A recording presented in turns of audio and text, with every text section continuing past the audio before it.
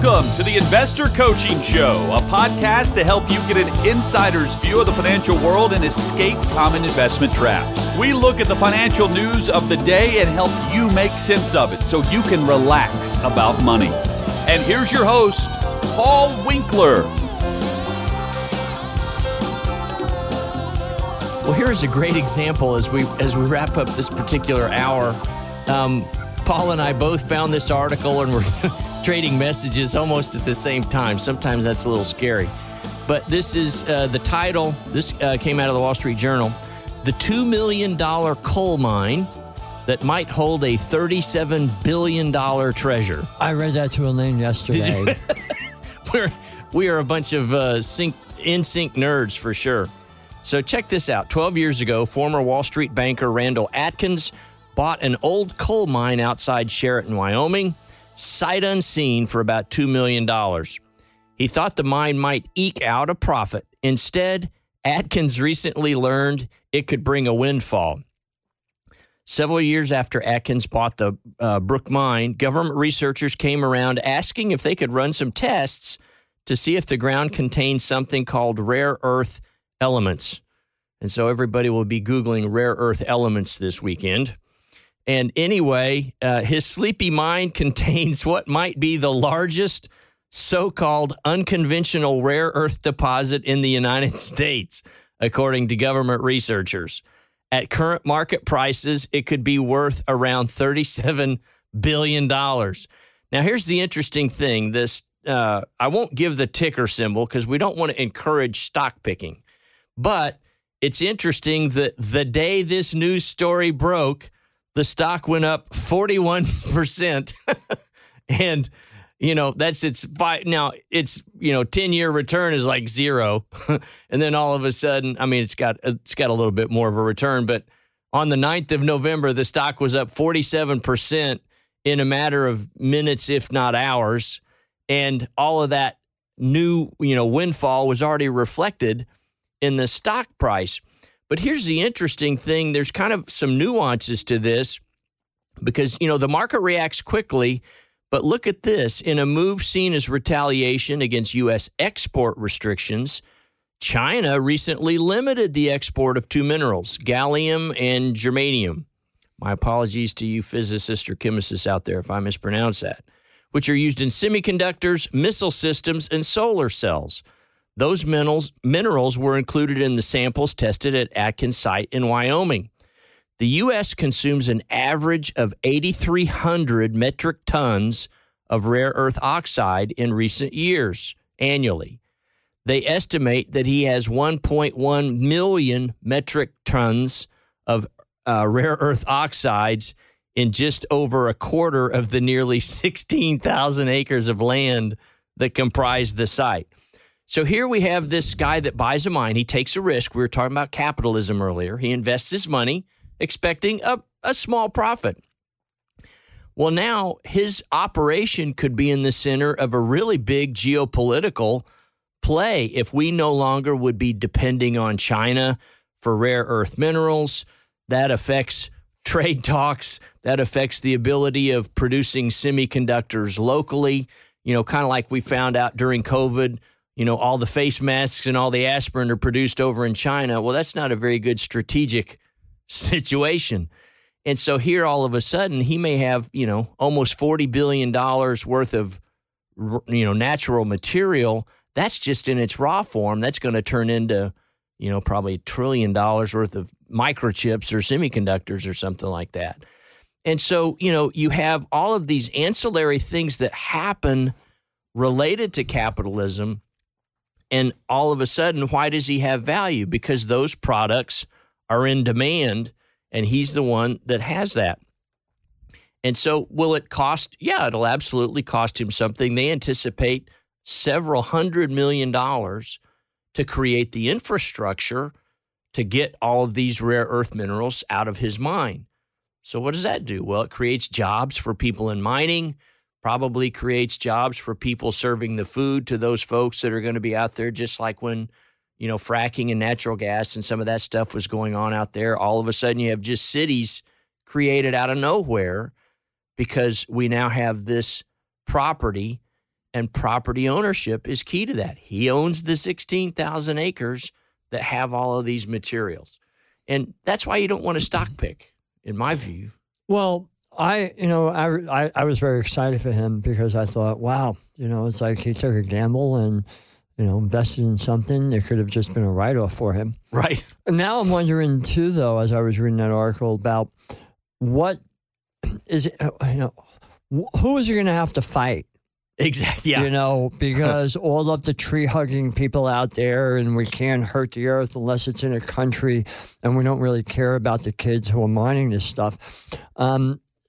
We're not going to allow you to pull up and rip off the earth and destroy the earth just to pull this material out and make yourself even richer. Right. Right. So that's where, again, capitalism is the best form of government or life. But kudos to him. I mean, I wish I had $2 million laying around to just go buy land to go buy a coal mine. A coal mine. That's what's the world record? The record for lottery winnings was like it was a $2 billion pot, and they ended up with $1 billion. So he had a $2 million bet and ends up with $37 billion. Capitalism is way better than the lottery for sure. I just wonder how many tickets he bought to get that $1 billion in that. Exactly. And, I love those stories. And his family was in the energy business, but it's just kind of exciting to see someone rewarded for that risk. Thanks for tuning in to the Investor Coaching Podcast. Now, you may be one of these people that's been listening and realizing, wow, investing, there's a lot more to it than meets the eye, and financial planning, tax laws constantly changing, and recognizing that maybe you might need some help in this area, but you don't want just anybody to help you out. So we have 10 offices in the Middle Tennessee area, and everything that we do is fee only. We align our interests with your interests. So you can get an initial 15-minute phone call with any one of our offices just by going to paulwinkler.com/call. That's it. Every one of the offices is run by somebody with 20 plus years experience. They're all degreed planners. They all have academic backgrounds in investing, and you can get the help that you need. So if you want to set up a complimentary phone consultation, just go to paulwinkler.com/call. And we look forward to seeing you soon. Kind of wrapping up here. Earlier this week, I heard a very disheartening conversation going on between one of the hosts and one of the producers here on Super Talk. And so I thought I would provide a teeny bit of encouragement and some data, because neither Chris Hand nor McMurray think that they're ever going to get a penny of Social Security. And so I just thought I would touch on that just to encourage some people, especially those two gentlemen, if they happen to be listening. But, it's interesting, and you hear that, there's a lot of jokes that float around. More people believe in the existence of UFOs than whether or not they're going to get Social Security and so forth. And my point is not to say that the system is perfect or that it can't be improved, or even if the economy just went great and Social Security went away, that wouldn't necessarily be a horrible thing long term. But according to the Social Security, like the Inspector General, currently the Social Security Board of Trustees projects program costs to rise by 2035 so that taxes will be enough to pay for only 75% of scheduled benefits. Now, not saying everyone would get 100% of what they think they would get when you get those statements once a year, hey, or every couple years, hey, here's what you think you'll be getting. But at 2037 is when they say the trust fund would be exhausted, and then you have to just use current dollars to fund Social Security. And it's solvent at 76% of the benefit. So it's not like it would just go away. You might not get as much as you were expecting. But when I started to dig into this report, there's several different cost of living assumptions that go on. And with the lowest cost increase assumptions going on, the system is actually okay till like 2083. meaning if we have very low inflation and all that, that the system isn't all that insolvent. If they use the middle of the road projection, we have a problem in 2037 that you'd have to start cutting benefit. And if they use the highest cost assumptions, they'd have to start reducing benefits right around mid-year 2029, which is not all that far down the road. And so I'm curious, what conversations do you have both with your clients that are just about ready to collect Social Security, as well as the younger clients that you talk with? What's kind of their general impression? Do they count it for planning? They don't count on it? Well, for the younger clients, I tell them that they need to plan for themselves. Sure. And the first thing I do, especially if I'm doing a workshop, setting up a company retirement plan, I'll ask the group at the beginning, who thinks Social Security will not be here for you when you're ready to retire? Right. And nearly every hand will go up. I don't care if the person is 40 or younger, every hand goes up. Yeah. So then I ask the question, well, if you're actually participating in the Social Security system, you're putting your money into it. Right. So if you don't believe that the system is going to be here, what are you doing to plan for yourself? Yeah.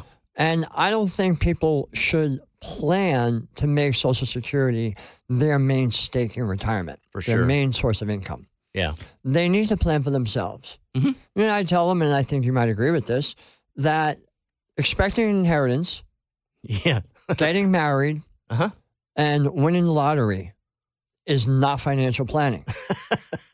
What about that third one? What? Really? Getting married. No.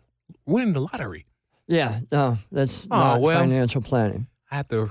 So we'll have to sit down and maybe talk. if you diversify and you play several lotteries at once, then maybe that's... Well, I mean, you can diversify and just buy a lot of tickets, right? The odds are about scratch-offs. The odds of winning the Powerball is 290 million to 1. There you go. Okay? Yeah. But I believe Social Security will be here. Like I said, maybe not 100%. And I think the numbers are subjective. Like you said, it could last to 283, I think 2083, 2083, which with that rate, I just have to make sure I die at 121. I don't live to 122. There you go. We're safe. Okay. But there are things that have been talked about, and it's a political hot button because politicians' main job is getting reelected. Yeah. And if you say you're going to change the system, then your chances are you might not be reelected. Yep. Go ahead. But there are things that they can do. And I remember back into 1994, 1995, when I was doing Social Security seminars, when I was with Scherz and Lehman Brothers, and we had a guy from Social Security coming in and saying, we should just raise the rate. 1 cent, 0.5% to employer and employee. Yep. And that'll totally fix the Social Security problem. Hey, this is Paul Winkler. Hope you enjoyed today's edition of the Investor Coaching Show. You want to learn more about what we do, go to our website, paulwinkler.com. You can watch some of the videos there, and if you're not already a client, you can set up a free initial consultation. Until next time, I'm Paul Winkler, reminding you that I believe that more educated investors are more confident investors, and confident investors are more successful investors. Have a great one. Advisory services offered through Paul Winkler, Inc., an SEC-registered investment advisor. The opinions voiced and information provided in this material are for general informational purposes only and not intended to provide specific advice or recommendations for any individual. To determine what investments are appropriate for you, please consult with a financial advisor. Paul Winkler, Inc. does not provide tax or legal advice. Please consult your tax or legal advisor regarding your particular situation.